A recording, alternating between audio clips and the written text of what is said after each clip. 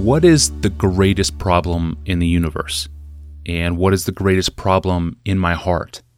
And what is the solution to these problems? John Piper explained in a 2015 sermon, but first he explained why the universe exists and why you and I exist. Here's what he said. And so the meaning of human life, the meaning of existence, the meaning of the universe is at its core all things to be used to show how magnificent God is. This universe is about God. You know, sometimes I've heard skeptics or atheists shake their heads at the notion that Christians could believe that on this infinitesimal planet where there is a self-conscious being called man could believe that God created the universe about that. Because as far as we know, it's just so vast and empty. And I say, it's just, you got it totally upside down. It's not about that. That is to show this little infinitesimal people something little about God. The universe is to display God to that little planet. It's not about that little planet. It's about God. And the universe is God's best effort to say, that's how big I am. That's how strong I am. That's how glorious and magnificent. The galaxies are all about God, not man.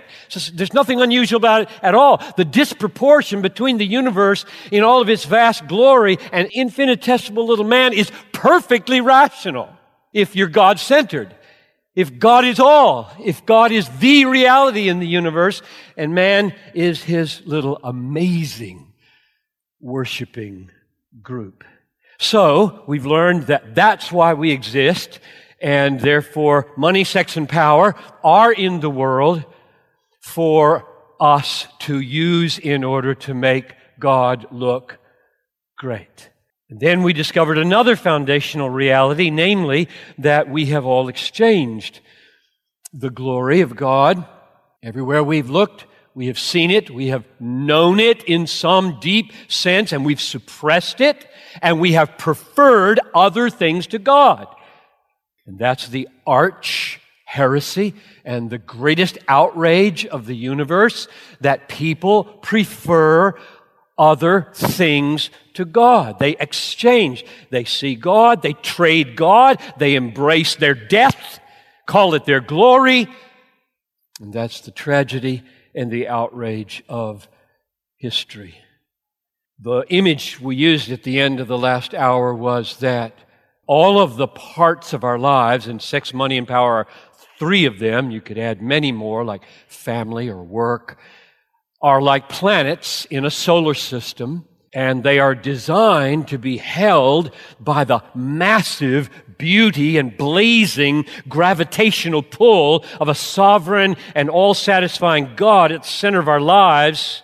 And when He's there, and He is all to us and all satisfying to us, then the planets are moving perfectly in their beautiful, God-glorifying, soul-satisfying orbit. Sex, power, money, all circling the sun just the way they were designed. And nobody has God at the center like that until they are born of God. And so the whole universe is out of order because we replaced the sun with little moons and little asteroids and little crazy things at the center of the solar system of our lives, and the planets are flying all out of order, and we're murdering each other and killing each other and destroying each other's sexual lives and manipulating and controlling and exploiting each other with money and power. And well, people wonder, what's wrong? I say, well, where is God?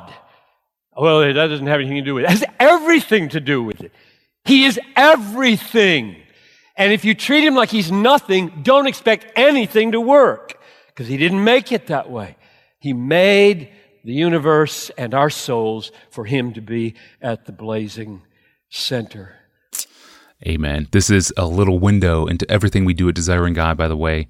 This message excerpt was taken from a message given last summer in a series titled Living in the Light with Money, Sex, and Power, a 4-part series, 3 messages, a Q&A. and all available at desiringgod.org.